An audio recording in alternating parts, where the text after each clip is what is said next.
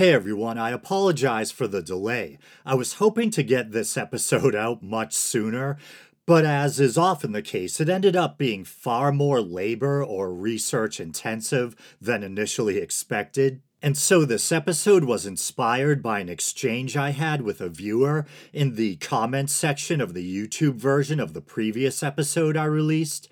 The one entitled was Cleopatra Black. In that episode, I discuss how Cleopatra was predominantly of Macedonian Greek ancestry, probably with an added dash of Persian and Sogdian Iranian from early on when her ancestors intermarried with the Seleucids before they got serious about inbreeding in an attempt to preserve the royal bloodline.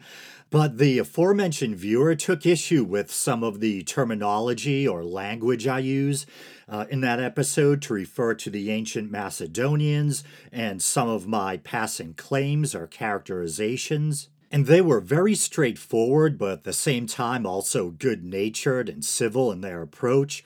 And I agree with, or at least see the merit in their criticisms, which were very intelligently and thoughtfully worded. And I definitely put their comments in the category of constructive criticism, which I welcome and I'm thankful for, as humbling as it can be.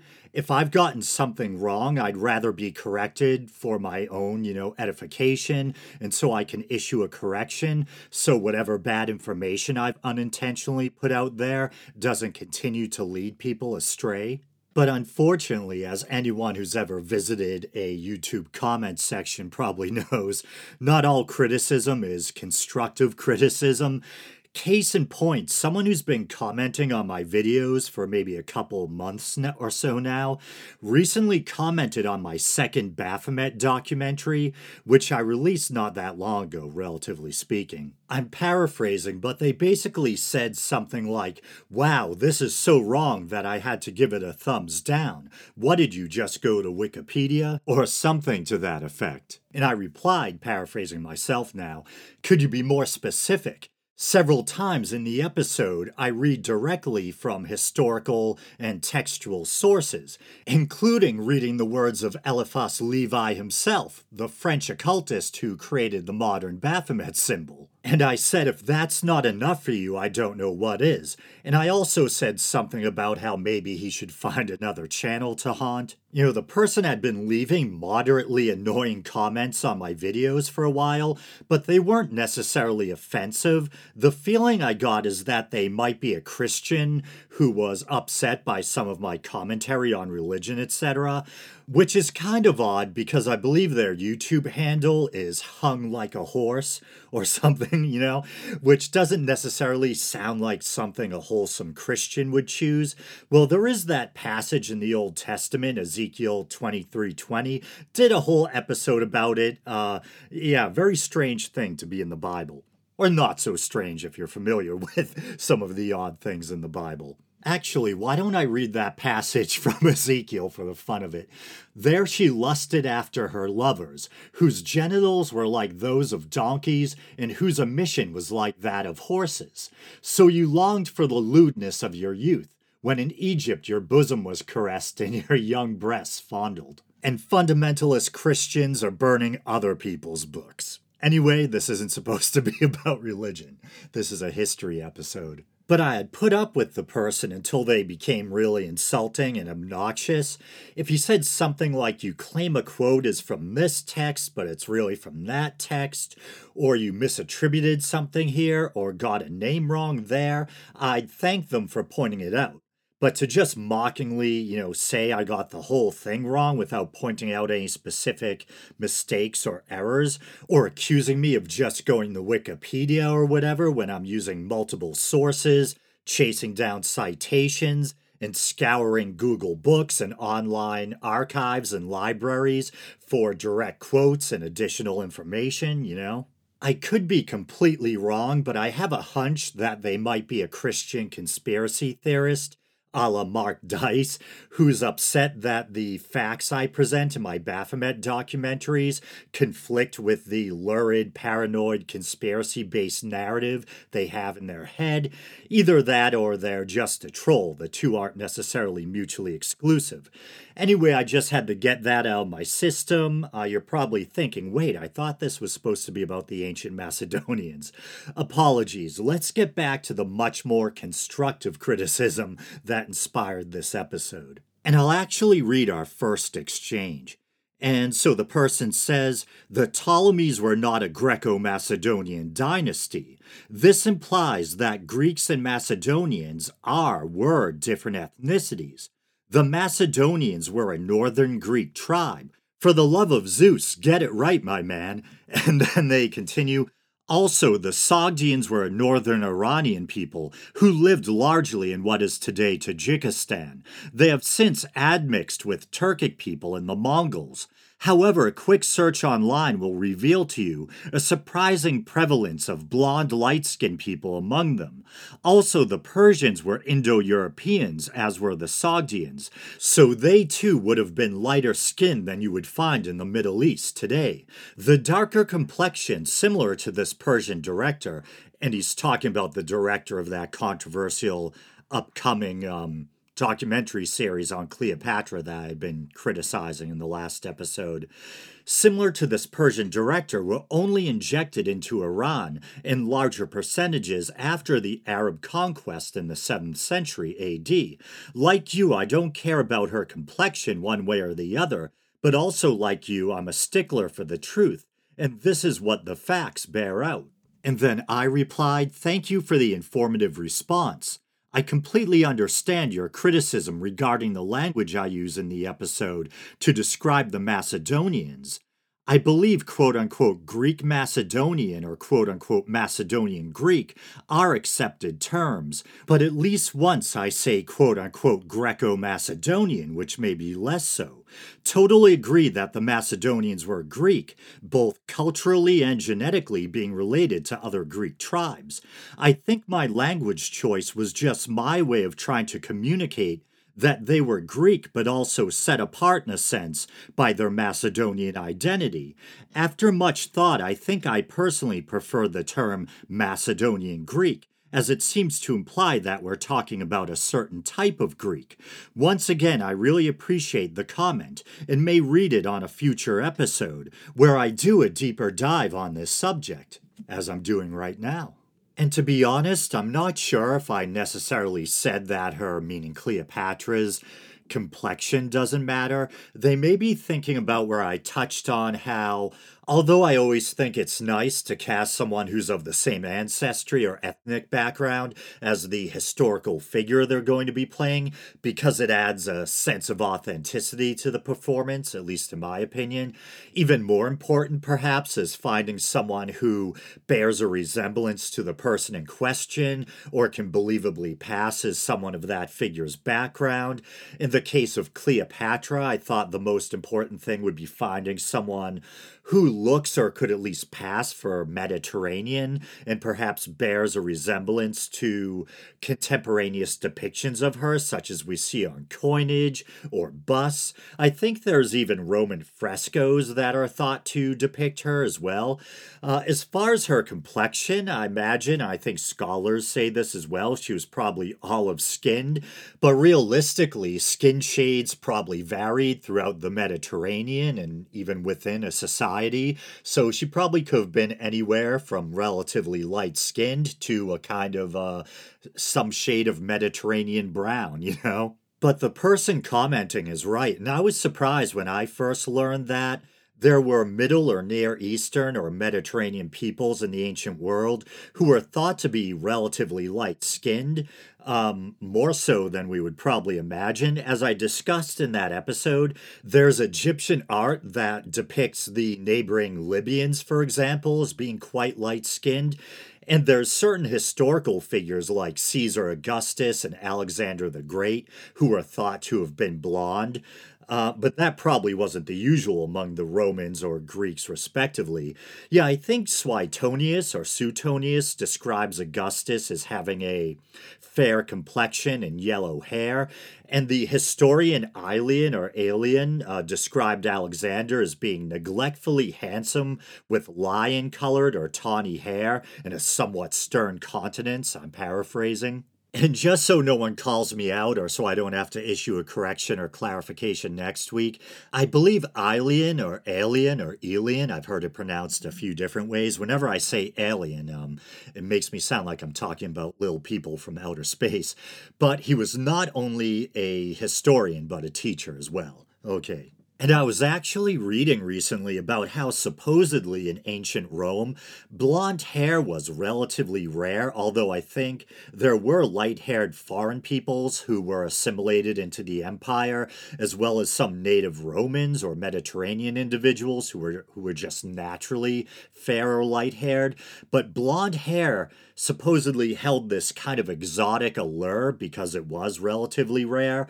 And there was a fad for a time where Roman women would dye their hair blonde or red, which evidently you can even see in ancient frescoes, etc. I thought it was interesting.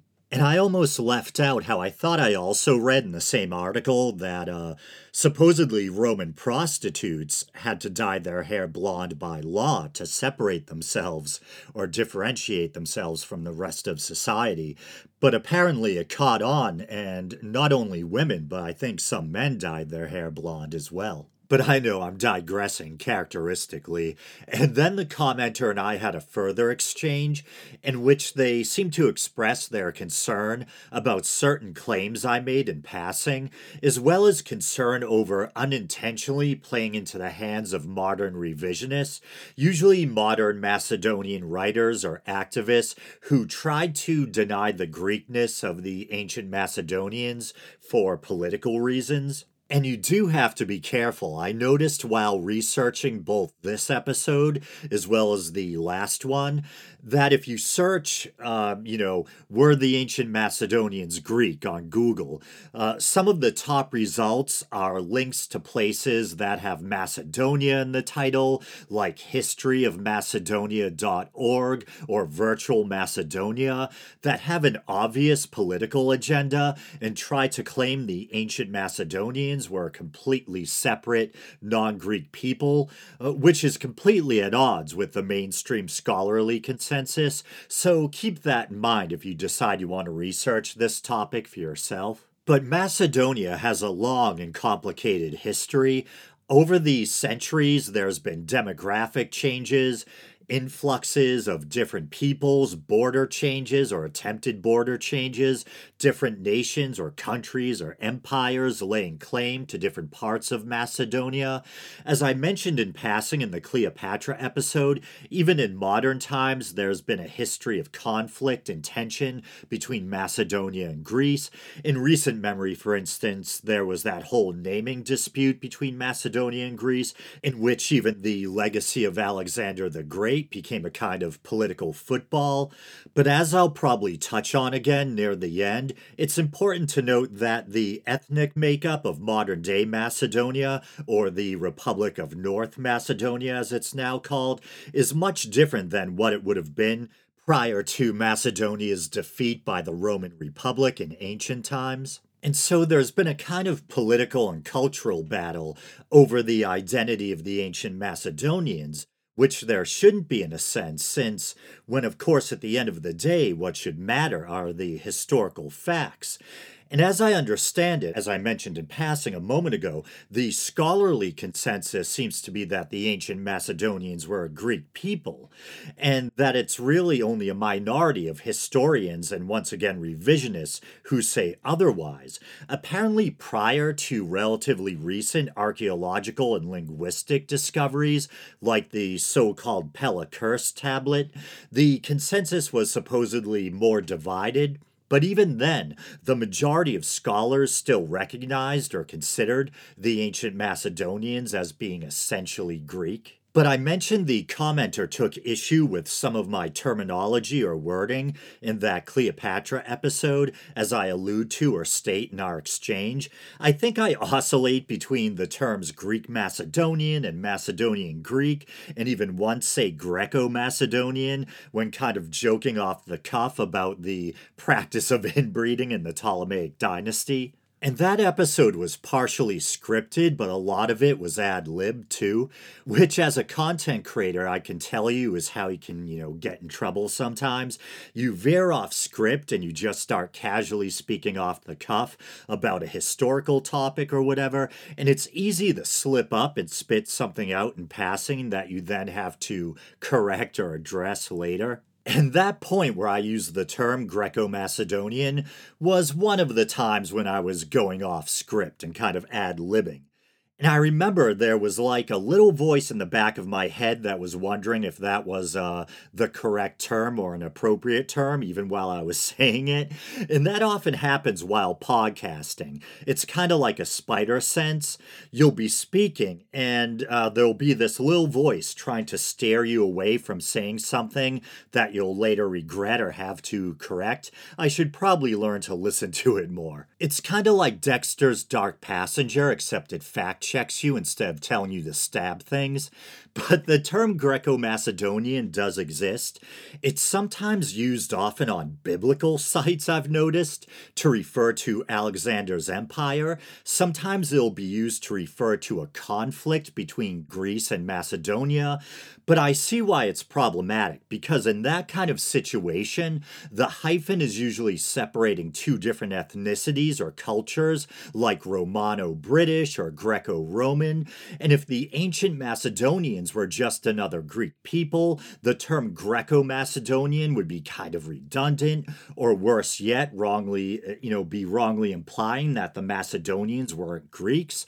So I get why that bothered the commenter. And I know Greek Macedonian and Macedonian Greek might not seem very different, but I think the nuanced distinction between the order of the words really matters. Greek Macedonian sounds like you're describing Macedonians who happen to be Greek, whereas Macedonian Greek sounds like you're describing a certain kind of Greek.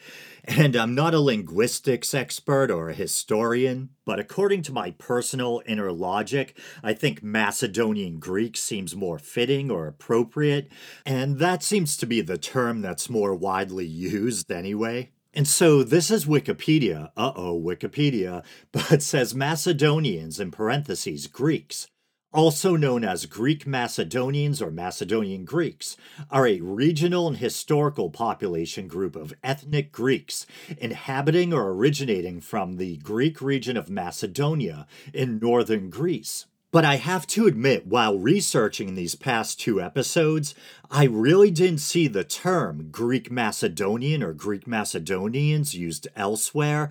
What I saw mostly was Macedonian Greek, and my spider sense kind of goes off here too, because I'm wondering if Greek Macedonians is a more modern term used to refer to people of Greek ancestry living in Macedonia. I don't know, or maybe it's just a lesser used term in general. Or maybe I'm just overthinking it, as I tend to do with everything. I guess I could have just said Macedonian, but then people who aren't really familiar might not get that when you say Macedonian in relation to the ancient world, you're talking about a Greek culture or ethnic group.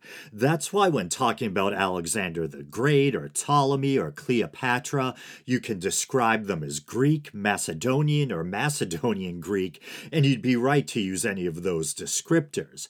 And interesting fun fact, I believe Alexander the Great was technically only half Macedonian. His mother Olympias was from neighboring Epirus. Well, technically I think the two regions were separated by the Pindus Mountains, but you get my point. And I think another thing the commenter took issue with is when I went off script again and tried to offer an off-the-cuff clarification for people who might be confused what the whole Macedonian Greek Macedonian thing, was all about. And I described in passing how they were essentially Greek, but there were some cultural or political differences. and I brought up how supposedly certain other Greeks may have looked at them differently, even perhaps as barbarians, and that the Macedonians had a monarchy while other Greeks had city-states. And there's a couple of problems there. One is I didn't intend to imply that every other Greek society conformed to the city-state model, but the way I worded it, it certainly made it sound that way, so that's my bad. I was speaking too generally.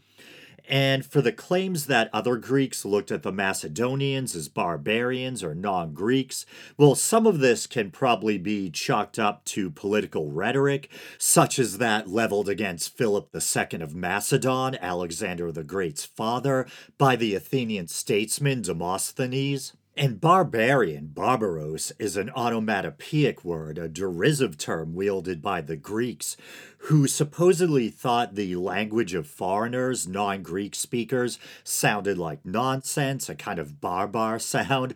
I remember when I was young hearing repeatedly the claim that it supposedly referred to the sound sheep make, Baba, but I'm not sure if that's true or if it's just an old wives' tale, as they say. When I looked up the etymology, I didn't see anything about sheep. But who knows? If I'm wrong, let me know, or if it is true, let me know. But if my research is correct, supposedly it wasn't all that uncommon for Greeks to refer to Greeks from other regions as foreigners or even barbarians, especially if they spoke a different Greek dialect. But we'll explore that more in a bit. I want to start at the beginning. Who were the Macedonians and where did they come from? The Macedonians were an ancient tribe that occupied a region in the northeastern part of mainland Greece, an alluvial plain in the area of the rivers Haliacmon, if I'm pronouncing that correctly, the longest river running through Greece, and the lower Axios. The earliest inhabitants of the region are thought to have been the Pelasgians or Pelasgians. I found about 3 different possible pronunciations. The Bryges, I only found one pronunciation, Bryges, and the Thracians. That one's easy enough. The Pelasgians, let's call them, was a term employed by classical writers to refer to the predecessors of the Greeks. It's come to broadly refer to the primitive or indigenous inhabitants of the Aegean Sea region. The Bryges, I'm going with it, were the people of the ancient Balkans. They were supposedly first mentioned by Herodotus, who suggested they were related to the Phrygians. And we've all probably heard of the Thracians, at least in passing. Famously, there was Spartacus, a Thracian gladiator who led a slave revolt against the Romans. And as I understand it, the exact origins of the Thracians are still somewhat unclear, but it's thought that the so-called Proto-Thracians descended from a mixture of Proto-Indo-Europeans and so-called early European farmers, one of many terms referring to a distinct group of early Neolithic farmers who brought agriculture into Europe, beginning around 7000 BCE, moving into Europe from Anatolia through the Balkans. The aforementioned Pelasgians occupied Emathia, a region located between the rivers Haliacmon and Ludius, bordered on the west by Orestis. It would come to be one of the 6 earliest provinces of Macedon. The Bryges occupied northern Epirus, as well as Macedonia, mostly west of the Axios River, as well as parts of the ancient Thracian territory of Mygdonia, while early on the Thracians had supposedly occupied the eastern parts of Macedonia. Apparently, the ancient Macedonians themselves are somewhat missing from early historical accounts. It's speculated that this may be due to the fact that they had been living in the southern extremities of the region, an area referred to as the Orestian Highlands, since before the so-called Greek Dark Ages, a period spanning from the collapse of the Mycenaean civilization to the beginning of the Greek Archaic period. Macedonian tribes eventually moved downward from Orestis due to pressure from its inhabitants, the Oresti, another ancient Greek tribe that was part of the Molosian or Molossian tribal state. It's thought that they, the Macedonians, settled in Pieria, a region north of Olympus, and mingled with the Proto-Dorians. The Dorians were one of the four different ethnic groups into which the classical Greeks or Hellenes classified themselves. The Greek historian Herodotus, in his histories, refers to the Macedonians as being a Dorian tribe that stayed behind during the Great Southern Migration of the Dorian Greeks. And here's the quote from Herodotus: "The Pelasian or Pelasgian race has never yet left its home. The Hellenic has wandered often and far, for in the days of King Deucalion it inhabited the land of," and this is a place name that I've read before, but I was uncertain of the pronunciation. It's spelled Phthia, and I heard the Latin pronunciation pronounced as Patia, and I think the Greek pronunciation, which we'd be more interested in, is Thia. I was almost tempted to say Pythia, but that's the Oracle of Delphi. But let's go with Thia. So, for in the days of King Deucalion it inhabited the land of Thia, then the country called Histian, and this is another place name that tripped me up. In this translation of Herodotus's The Histories, which I found on a Tufts website, the name of the region ends with an N, which as far as I can tell is synonymous with another version of the name if you just minus the N at the end. And I've heard it pronounced Histia, Histiaea, Histia, so I'm not sure. But let's try this again. The Pelasian race has never yet left its home. The Hellenic has wandered often and far. For in the days of King Deucalion it inhabited the land of Thia, then the country called Histian. Under Ossa and Olympus, in the time of Doris, son of Helen, driven from this Histiaean or Histian country by the Cadmeans, it settled about Pindus in the territory called Macedonian. And once again, perhaps an archaic variant, it doesn't say Macedonia, it says Macedonian. From there again migrated to Dryopia, I think, or Dryopia, and at last came from Dryopia into the Peloponnese, where it took the name Dorian. And just for good measure, I actually have a digital copy of the histories on my iPad in the iBooks app.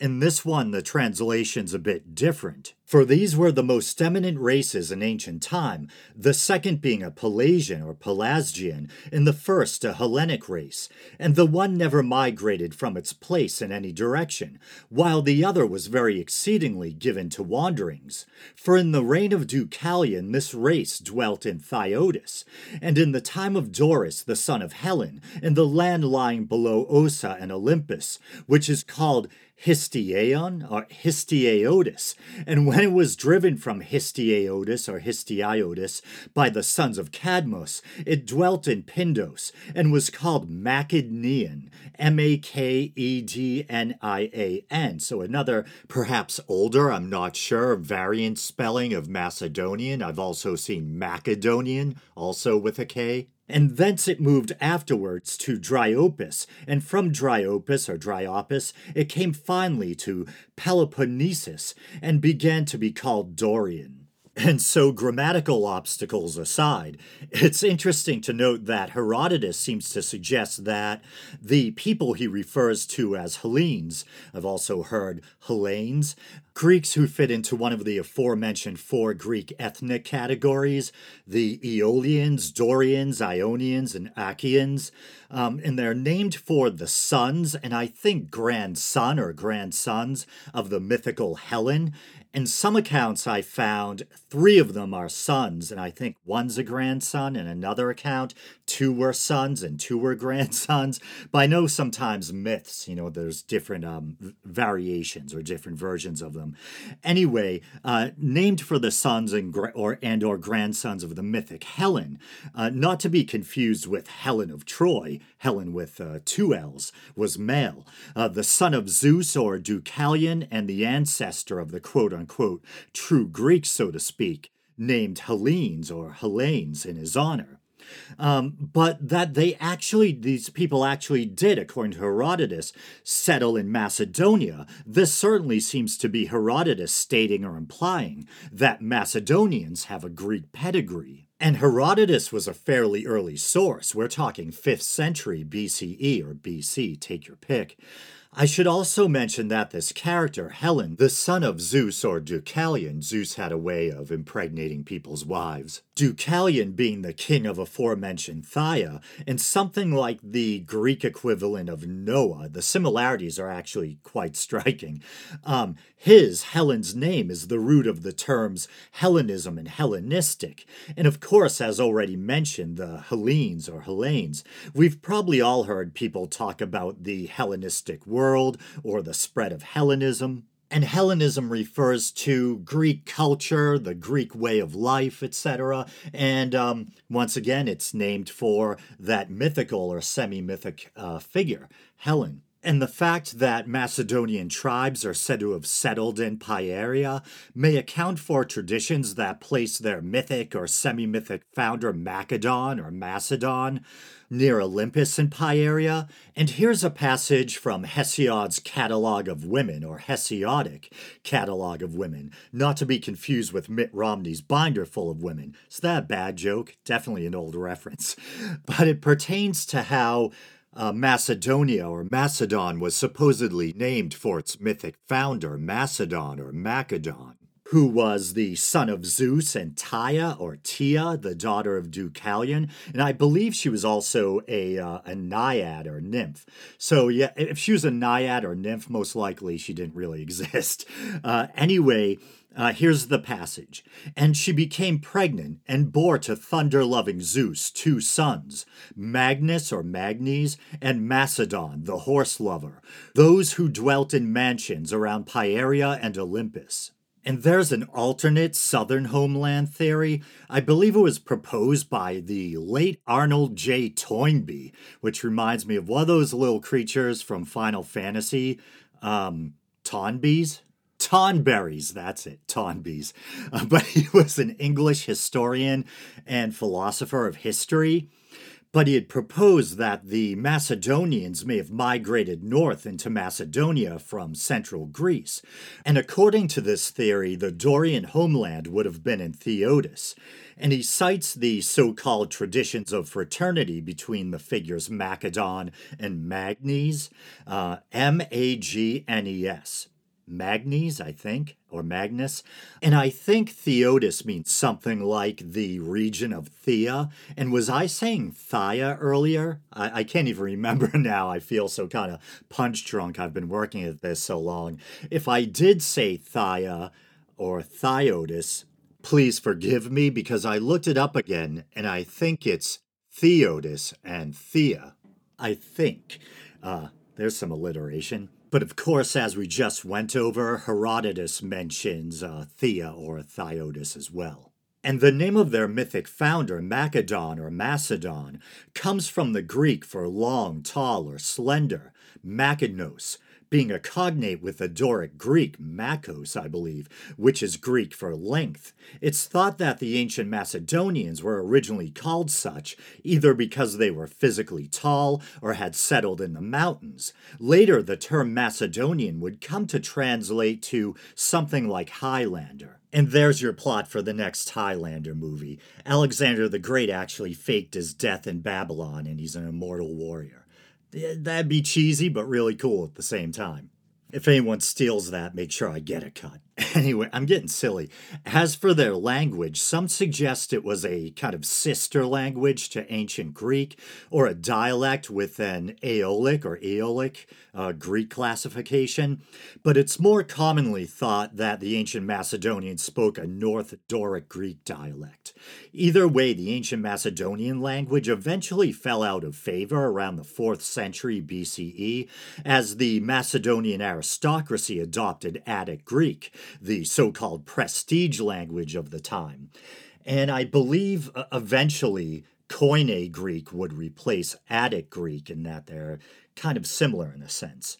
Hopefully I have that right. I'm going off script with that. Much of this has been unscripted so far. Here's fingers crossed that I don't end up having to make a slew of corrections or clarifications. And I believe near the beginning of the episode, I mentioned the so-called Pella Curse tablet. It's one of the pieces of evidence that leads scholars to believe or reinforces their belief that the ancient Macedonians spoke a kind of Doric Greek. And you guys know me, I love weird, esoteric stuff, so a curse tablet, right up my alley. So the Pella Curse tablet was found back in 1986 in Pella, fittingly enough, the ancient capital of Macedon, and it's written in a distinct Doric idiom. That's how it's been described. And it's called the Pella Curse tablet because also, fittingly enough, it bears a curse or quote-unquote magic spell on it. I put magic in quotations because, what can I say, I love this kind of stuff, but I'm a skeptic at the end of the day. And so specifically, the inscription is a love charm of sorts. And it was written by a woman who wanted to prevent a certain man that she loved from marrying another woman.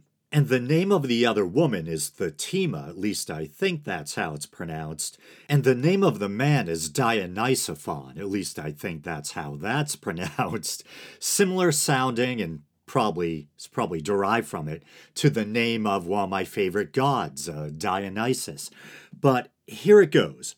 Of Fatima and Dionysophon, the ritual wedding and the marriage I bind by a written spell, and of all other women, both widows and maidens, but of Fatima in particular, and I entrust to Macron and the daemons, and only when I should dig up again and unroll and read this, and I should pause to say that I looked into this and I read a couple of different translations. I had no idea who Macron was.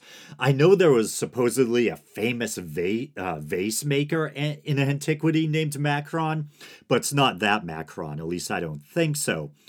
Apparently, sometimes when people would inscribe these kind of spells, they would put the spells into a grave with a dead person, and the thinking was that the dead person would help deliver the message to the underworld. And also she mentions the daemons, and I think that is where our word demon comes from, but there's very different connotations. Daemons weren't necessarily evil, they were kind of like guiding spirits. And of course, philosophically, was it I want to say Socrates, who supposedly talked about his inner daemon, kind of like your conscience and inner guiding voice. But in this context, the lady in question is appealing to supernatural spirits or guides. And it continues, let's see, I should dig up again and unroll and read this, that she might wed Dionysophon, but not before, for I wish him to take no other woman than me, and that I grow old with Dionysophon and no one else. I am your supplicant. Have pity on, and here in brackets, it says the name Phil, with a, with a question mark, Phil being my name. But of course, in the ancient Greek language, Phil was kind of like a prefix meaning love, like philosophy means love of wisdom, right?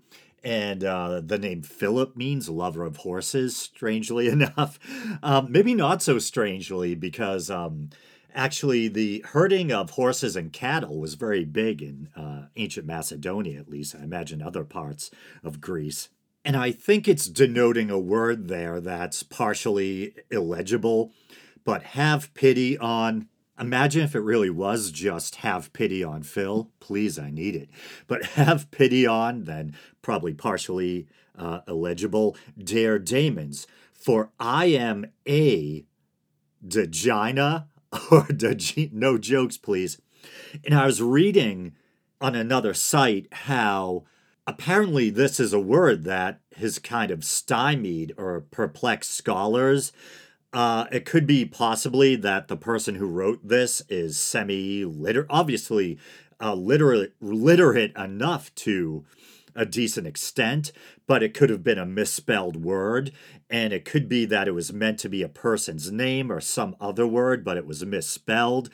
But it's spelled Dagina or Dagina. There's a question mark after it. It's a little mystery that hasn't completely been solved yet. Of all my dear ones, I am abandoned. And I read another translation that basically it's like she's saying she is without friends or whatever. But guard this for my sake, so that these things do not happen, and wretched Fatima perishes miserably, but that I become happy and blessed. And so I have a couple of quotes of academics commenting on the Pella Curse tablet. And the first one is from James L. O'Neill from the University of Sydney. And it was a presentation at the 2005 conference of the Australasian Society for Classical Studies entitled Doric Forms and Macedonian Inscriptions. So here it is, a 4th century BC curse tablet from Pella shows word forms which are clearly Doric, but a different form of Doric, from any of the West Greek dialects of the areas adjoining Macedon. 3 other very brief 4th century inscriptions are also indubitably Doric. These show that a Doric dialect was spoken in Macedon, as we would expect from the West Greek forms of Greek names found in Macedon. And yet later Macedonian inscriptions are in Koine, avoiding both Doric forms and the Macedonian voicing of consonants. The native Macedonian dialect had become unsuitable for written documents. And then there's a Professor Engels from the University of Cologne. Another very important testimony comes from the so-called Pella Curse tablet. This is a text written in Doric Greek and found in 1986. This has been judged to be the most important ancient testimony to substantiate that Macedonian was a northwestern Greek and mainly a Doric dialect. So I'll return now to the unfolding history of Macedonia. And so the Kingdom of Macedonia was founded around the 8th century BCE by the Argids or Argeads. I heard both pronunciations, but the pronunciation I heard more often was Argid, and it's spelled Argeads. It was the beginning of the so-called Argid dynasty, also known as the Temenid dynasty, an ancient Macedonian royal house of Dorian Greek ancestry. It's alleged or thought that Perdiccas I was the first king in this line. The term Temenid comes from the fact that Perdiccas was supposedly descended from the mythological figure Temenus, and the term Argid is actually derived from the word or name Argos, the famous Greek city from Greek history and myth, located on the Peloponnese. People from Argos or whose ancestors come from or came from Argos being referred to as Argids or Argives. After the monarchy, the nobility formed the core of Macedonian society. Similar to their Thessalian neighbors, Macedonia's wealth was built largely on the herding of horses and cattle, as I mentioned earlier. Traditionally, Macedonian society had been comprised of various clans, ruled by independent families, but by the time of Alexander I, who reigned in the 5th century BCE, Argid rule seems to have been accepted. Initially a frontier kingdom on the border of the Greek world, the Macedonians began gradually expanding outward from their home in the Haliakmon Valley, driving out or subjugating and or absorbing neighboring non-Greek tribes, including or mostly Thracians and Illyrians. Numerous military innovations during the reign of Philip II of Macedon, the father of Alexander the Great, greatly aided this trend of conquest and expansion. One of Philip's innovations was the sarissa, a long spear or pike-like weapon, ranging between about 4 to 6 meters in length. It was used in combination with the Macedonian military formation known as a phalanx. The result was essentially a marching wall of death. Philip continued to add new lands to Macedonia and reduce tribes that had attacked him when he had first become king to semi-autonomous peoples. Macedonians settled in many of these new territories and colonized areas from Thrace up to the river Nestis, although, as cited by the Greek historian and geographer Strabo, the population of Upper Macedonia supposedly remained mostly Thraco-Illyrian. The power amassed by Philip II would prime his son Alexander to become one of the greatest military conquerors the world has ever seen. Alexander, technically Alexander III, a gifted military tactician with an unrelenting desire for conquest, carved out a kingdom stretching from Greece to the edge of India. Alexander, also known of course as Alexander the Great, certainly considered himself Greek, and one of his main goals was the conquest of Persia, supposedly in part as revenge for Persia's invasion of Greece during the Greco-Persian Wars. Despite this, Alexander also seemed to admire or value Persian culture, perhaps a bit too much for the liking of some of his men. As mentioned in the Cleopatra episode, Alexander had also conquered Egypt, and it was one of his generals, Ptolemy, who had settled there and founded the Ptolemaic dynasty, of which Cleopatra VII, was the last active ruler. But I want to stop here and explore how other Greeks in antiquity viewed the Macedonians. It's thought that conflicting views about the ethnic identity of the Macedonians, as expressed by ancient historians, statesmen, and writers, may be partly responsible for what debate there's been on the matter among modern scholars. This is just my personal speculation, but it seems logical to assume that at least part of why the Macedonians may have been viewed somewhat differently is that they had dwelt on the edge or fringes of the Greek world. But it's important to remember that the Macedonians were, for all intents and purposes, a Greek people. Their religious beliefs mirrored those of other Greeks. They worshipped the same main gods of the Greek pantheon, took part in Greek religious cults, claimed descent from Greek mythic or semi-mythic figures, spoke a Greek dialect, and embraced other aspects of Greek art and culture.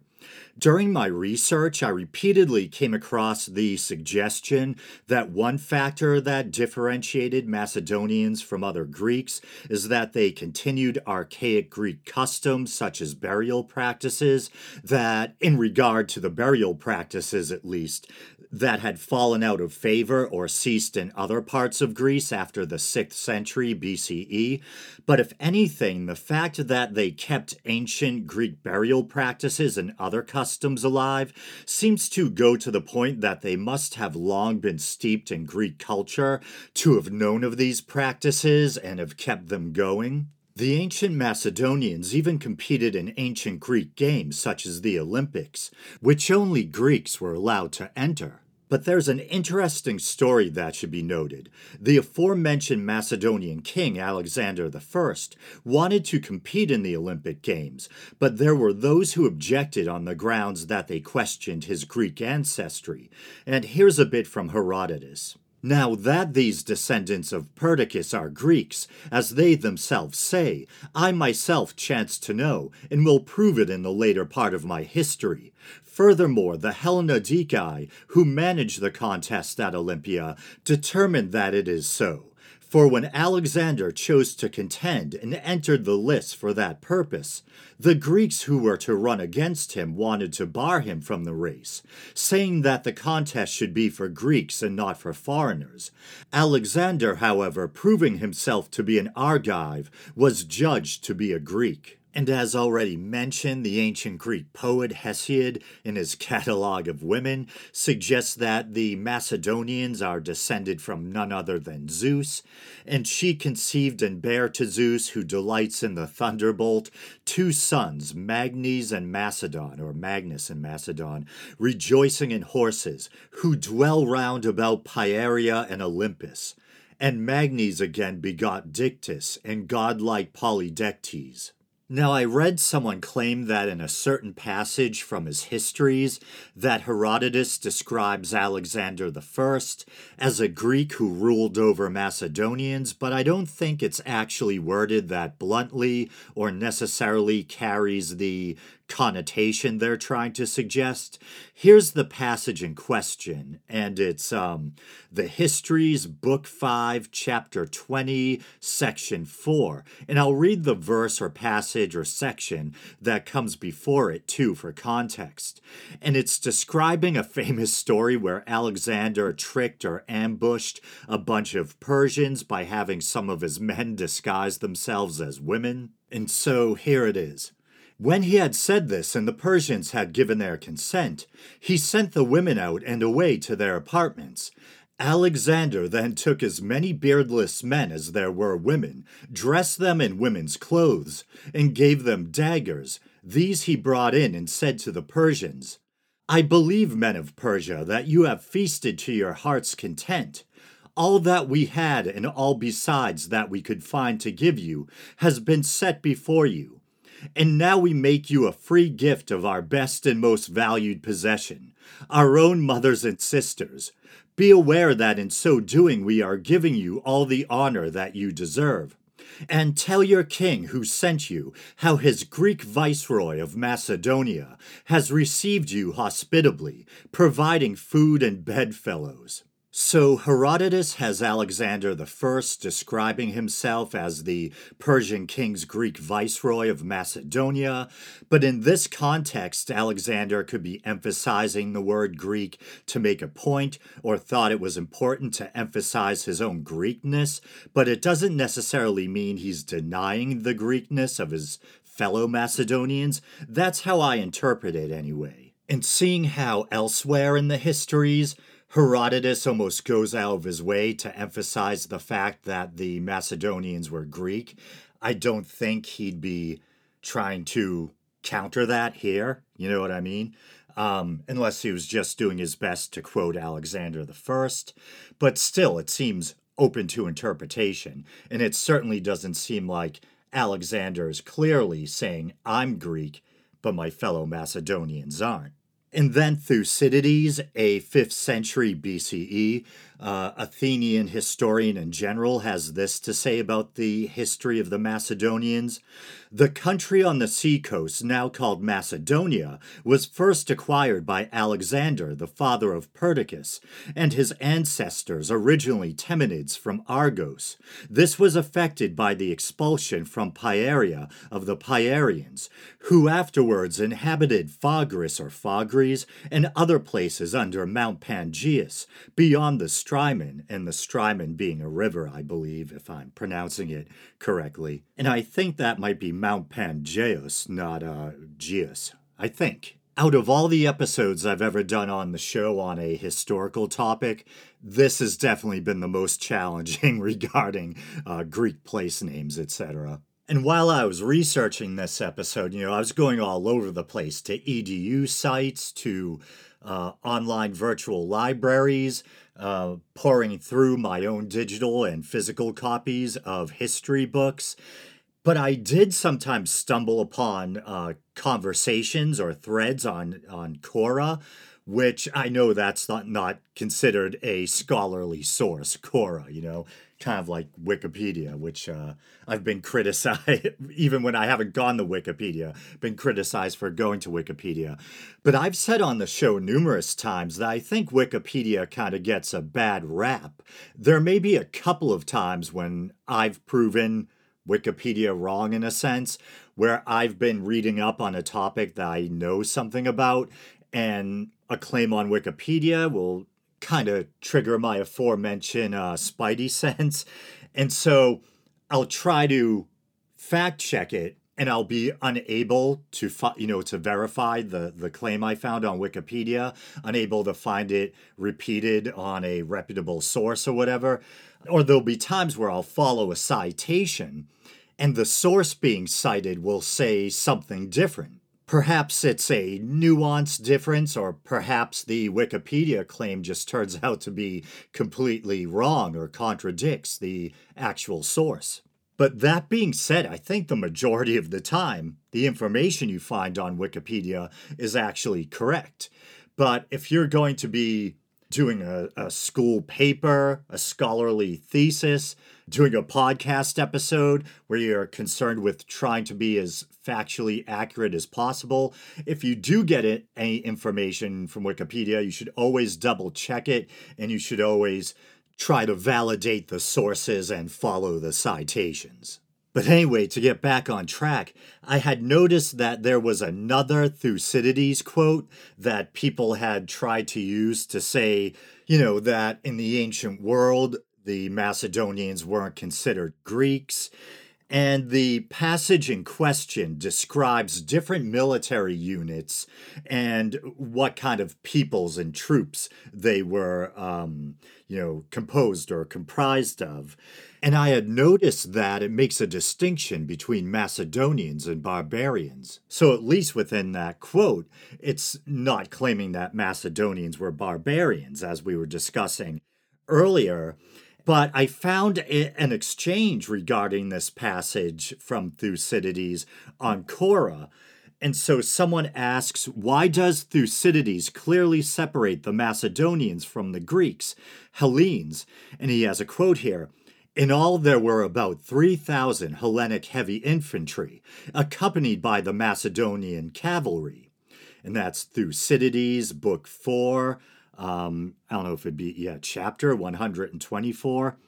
And then a Greek speaker replies, because it is very easy to take out of context a below average truncated translation and present it as quote unquote evidence that the Macedonians aren't Greek. Don't worry, I will correct it for you. Let's look at the original Thucydides Historiae, I think it is. And so they provide the actual Greek. And then he says, here's my translation. The entire Hellenic hoplite contingent numbered 3,000 strong. Then the cavalry followed, which consisted of at least 1,000 composed of Macedonians and Chalcidians, which I think is just a variant of Chalcidians, I think. And then followed a large host of barbarians. And then here's their commentary.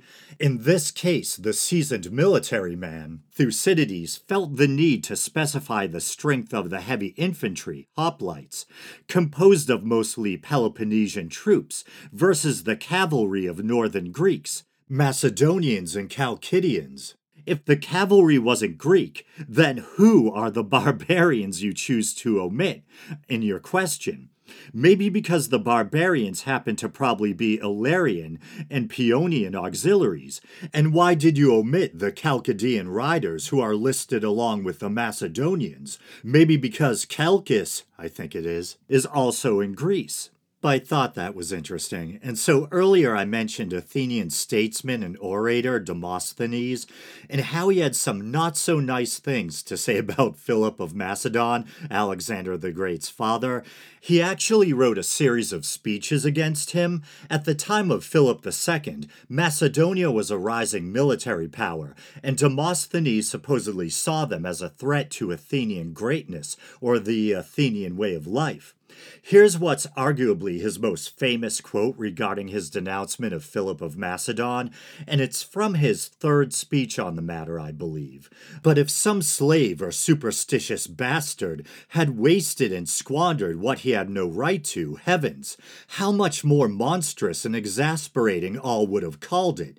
Yet they have no such qualms about Philip and his present conduct, though he is not only no Greek, nor related to the Greeks, but not even a barbarian from any place that can be named with honor, but a pestilent knave from Macedonia, whence it was never yet possible to buy a decent slave. And of course, this is inflammatory political rhetoric, but some speculate that nevertheless Demosthenes may have been playing to certain xenophobic attitudes the Athenians may have harbored towards the Macedonians.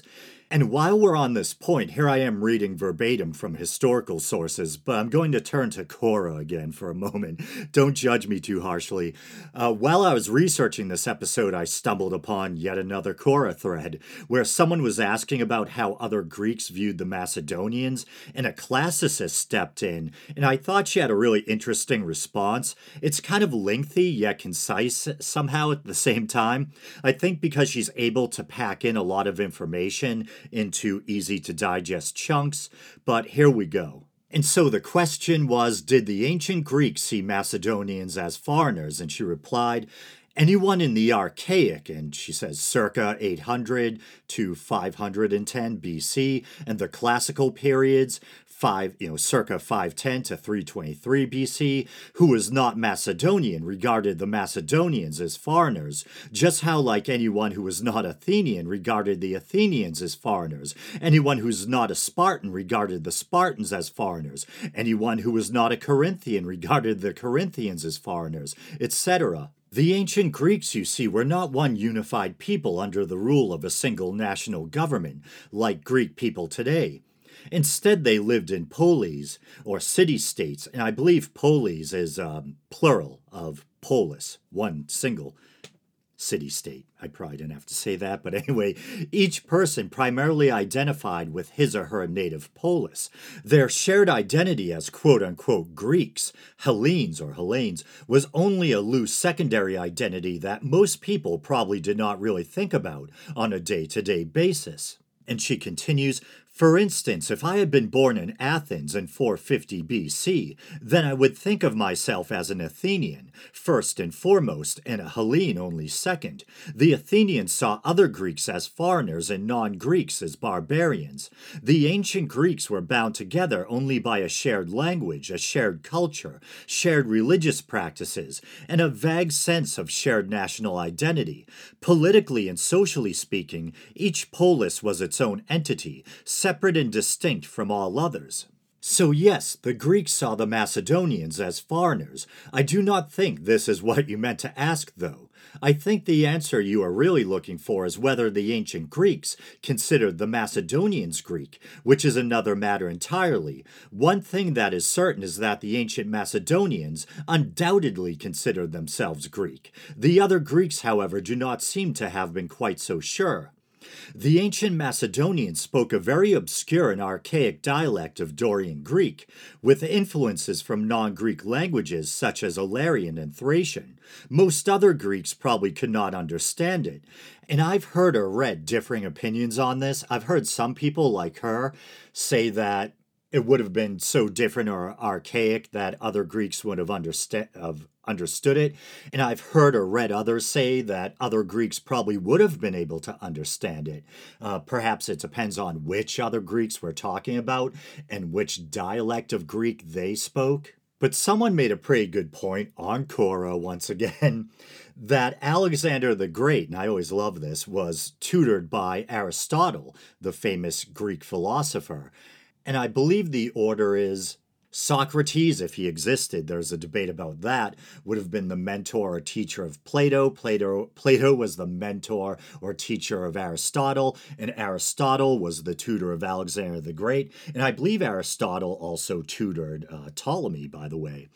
But someone on Quora tried to make the point that Alexander probably didn't have to learn a different language in order to understand Aristotle, and also that the ancient Greek playwright Euripides, who I remember way back in the day, back in my early 20s, I read the Bacchae, and it's one of my favorite ancient plays. There's academic debate now over whether or not Euripides was really in Macedonia. It's commonly believed that Euripides chose to go to Macedonia and presented plays and wrote some of his plays there, including the Bacchae. And now apparently that's somewhat contested in academia, and I'm not sure what the consensus is. But they make the point that Euripides put on plays in Macedon, so, I don't know. And then, as I mentioned earlier, by a certain point, at least the aristocracy of Macedon had adopted Attic Greek, which was kind of the prestige language at the time. And the Macedonian language, which is thought to have been a Greek Doric dialect, kind of fell out of favor. And I think Attic Greek took over, and then eventually Koine Greek, I believe. And that's before the Slavic invasions, etc. And I believe it was by the 4th century that as I said earlier, that the Macedonian aristocracy adopted Attic Greek, and Alexander the Great lived in the 4th century, so I wonder if he was speaking Attic Greek, and that might go to the point about how well he and Aristotle were able to communicate. Perhaps they were both speaking Attic Greek, I'm not sure. And Aristotle was from Athens, at least after he joined Plato's Academy. I think he may have been born elsewhere. And Attic Greek was spoken in Athens at the time, so maybe they did communicate in Attic Greek. Disclaimer once again, not a classicist, not a professional historian, but I'm trying my best.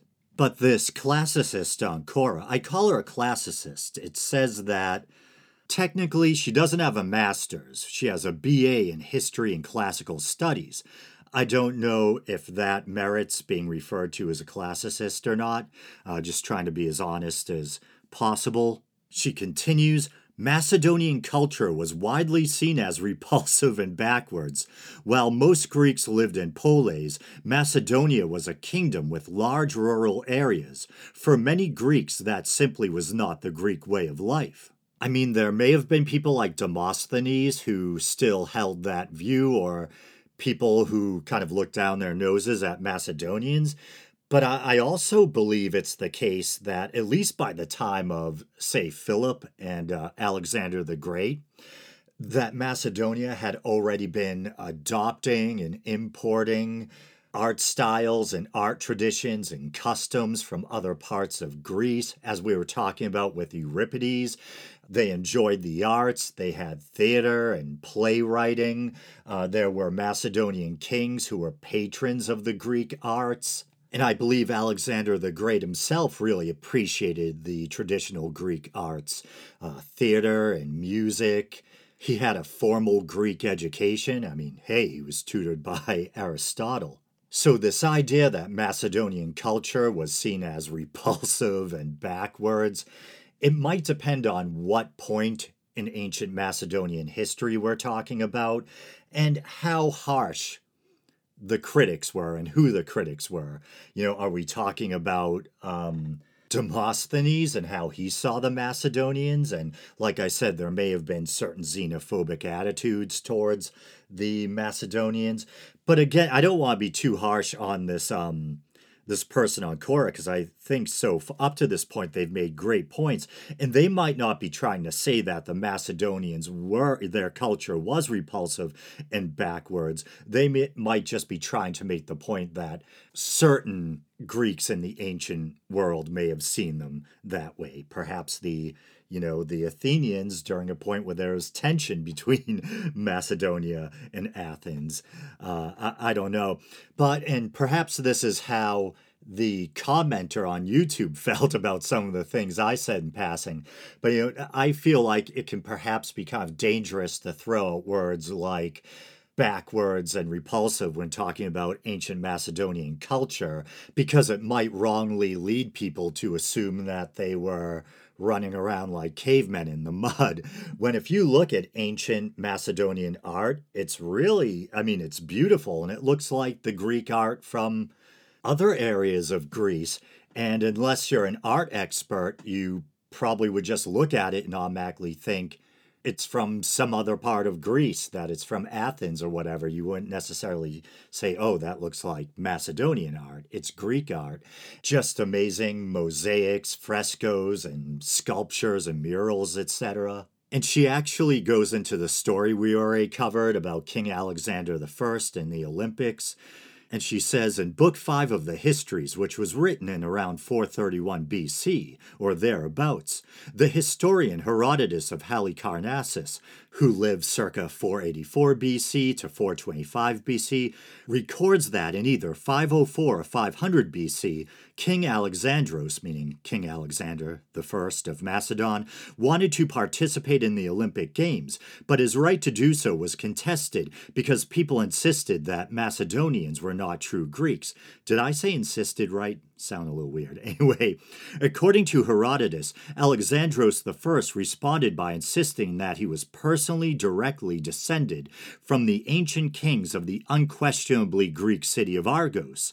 The Hellenodikai, the judges of the Olympic Games, investigated this claim and declared that he could participate in the Games since he was of Argive lineage. Later Macedonian kings were allowed to participate in the Olympics as well. And then she goes into Demosthenes and his denouncement of Philip II. There were questions over how Greek the Macedonians truly were well into the 4th century BC. The Athenian orator Demosthenes famously called Philippos II of Macedon a quote-unquote barbarian, a word which at the time meant quote-unquote non-Greek, although it could be pejoratively applied to Greeks who were perceived as acting like non-Greeks.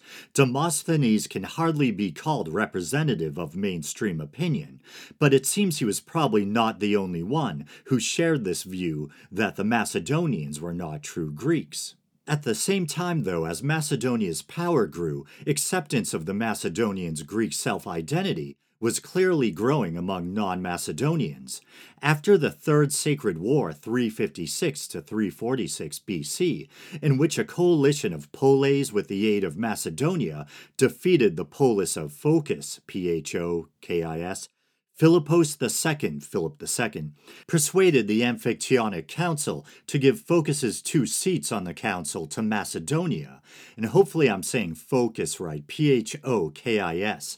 And I think that was the home to the sanctuary of the Oracle of Delphi, but there's also Phocis, Phocis, and I don't know if the two are the same. Let me know in the comments section of the YouTube version.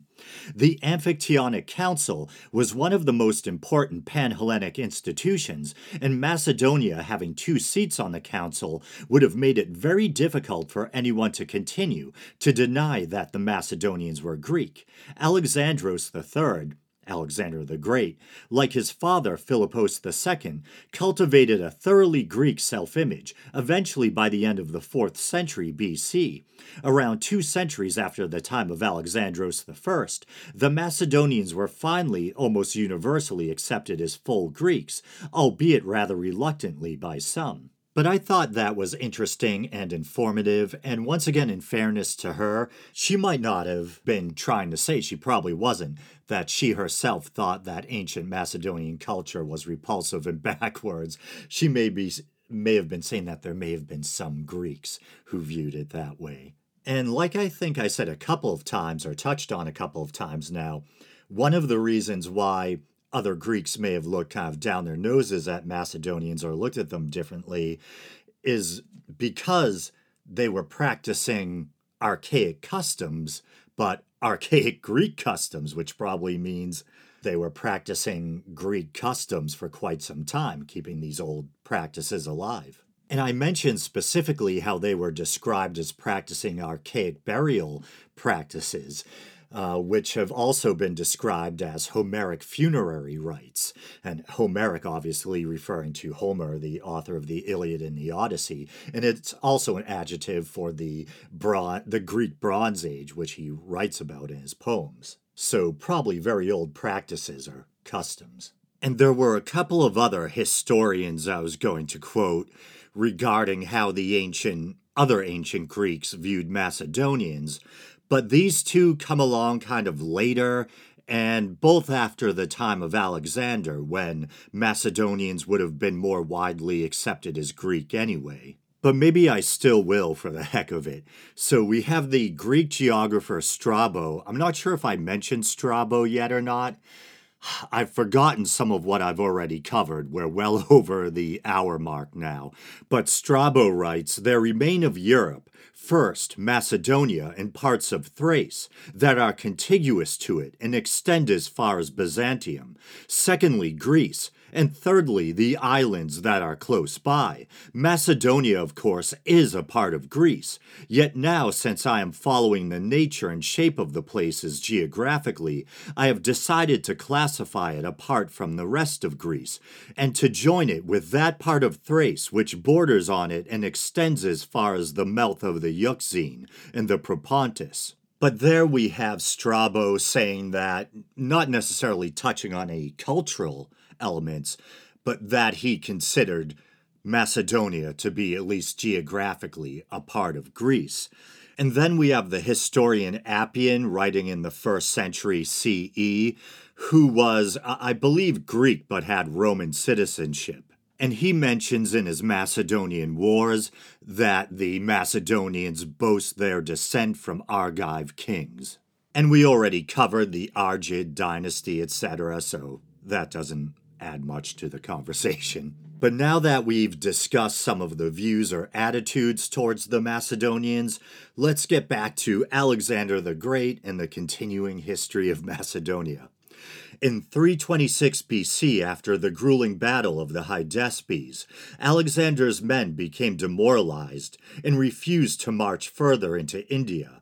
3 years later, back in Babylon, Alexander the Great, at the young age of 32, passed away after a 2-week-long bout with illness. The speculation regarding his cause of death ranges from poisoning, which was apparently not uncommon in the Macedonian court, to infectious disease, potentially typhoid or malaria. In 168 BCE, the Roman Republic, not yet the Roman Empire, conquered Macedonia at the end of the Third Macedonian War. They abolished the Macedonian monarchy and divided Macedonia into 4 client republics. Macedonia was officially made a Roman province after the Fourth Macedonian War. The Roman province of Macedonia, in disregard for Macedonia's ancient borders, included other areas such as Epirus, Thessaly, and parts of Thrace and Ilaria. This new reordering would lead to a wider variety of inhabitants. In 330 CE, the Roman Emperor Constantine moved the capital of the empire from Rome to the city of Byzantium, renaming it Constantinople. Macedonia would become one of the most important provinces of the emerging Byzantine Empire, at least partly due to its close proximity to its capital, the aforementioned Constantinople, but it also contained the empire's second largest city, Thessaloniki. According to old Byzantine maps, there were supposedly 2 provinces bearing the name Macedonia. Macedonia Prima, meaning First Macedonia, which had Thessaloniki as its capital and corresponded to the modern Greek region of Macedonia, and Macedonia Salutaris, Salutaris or Terris, meaning wholesome. It was also known as Macedonia Secunda, meaning Second Macedonia. This second province more or less corresponds with the area of present-day North Macedonia. In the 4th and 5th centuries, Macedonia suffered waves of devastating onslaughts by barbarian peoples such as the Visigoths, Huns, and Vandals.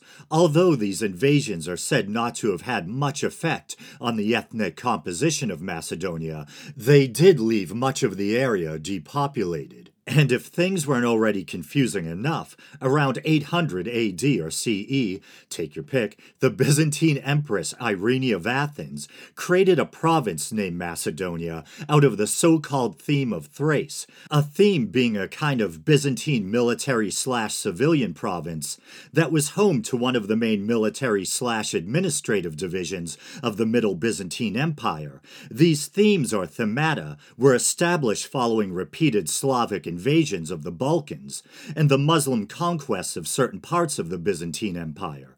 Apparently, this new theme or province, called Macedonia, had little in common geographically with ancient Macedon and was located in what is today southern Thrace.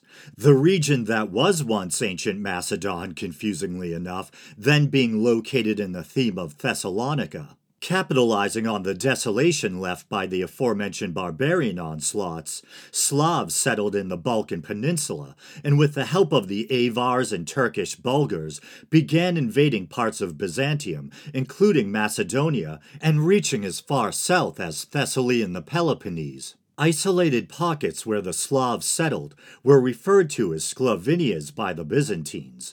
Over time, Slavs began to assimilate into Byzantine society, many even serving in the Byzantine military. Slavic settlers are said to have assimilated, there's a lot of alliteration, a certain amount of the Hellenized and Romanized inhabitants of Macedonia, the Paeonians, Illyrians, and Thracians, while certain tribespeople that had fled to the mountains remained independent. And as I understand it, there's scholars who think that certain linguistic similarities that remain today among languages like Bulgarian, Albanian, Romanian, Macedonian, languages belonging to the so-called Balkan language area, could be the result of these interactions or intermingling between Romanized and non-Romanized indigenous peoples and the Slavs. And I'm going into all this just to demonstrate how much the demographics of Macedonia changed over time.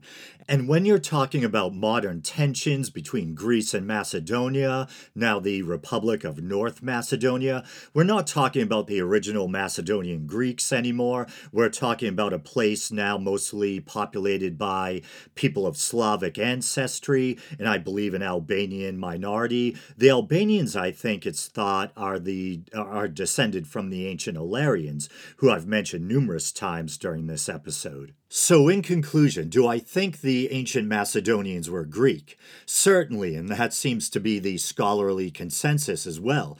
We could argue about to what extent they may have genetically intermingled with non-Greek neighbors they absorbed during Macedonian expansion or before, but certainly the Macedonians were Greek by blood or ancestry. They once again spoke a Greek dialect, worshipped the deities of the Greek pantheon, claimed lineage from Greek heroes, etc., and once again kept alive ancient Greek customs that had ceased in other parts of Greece, which to me says they must have been steeped in Greek culture for quite some time in order to still be speaking an archaic Greek dialect and keeping alive archaic Greek customs such as Homeric funerary practices. And in fairness, ancient sources, including ancient historians, might not always be 100% reliable, but there seems to be a tradition going back to at least the time of Herodotus, the 5th century BCE, that the Macedonians had intermingled with the Dorians, that the Macedonians were in fact a Greek people who spoke a Doric dialect. And there's also the tradition that they were Argives or Argids who had traveled up from the Peloponnese. So as far as I can tell, both ancestrally and culturally, the Macedonians were Greek. And this has been a long one, the longest in a while, and I'm exhausted. So, as always, thanks for listening.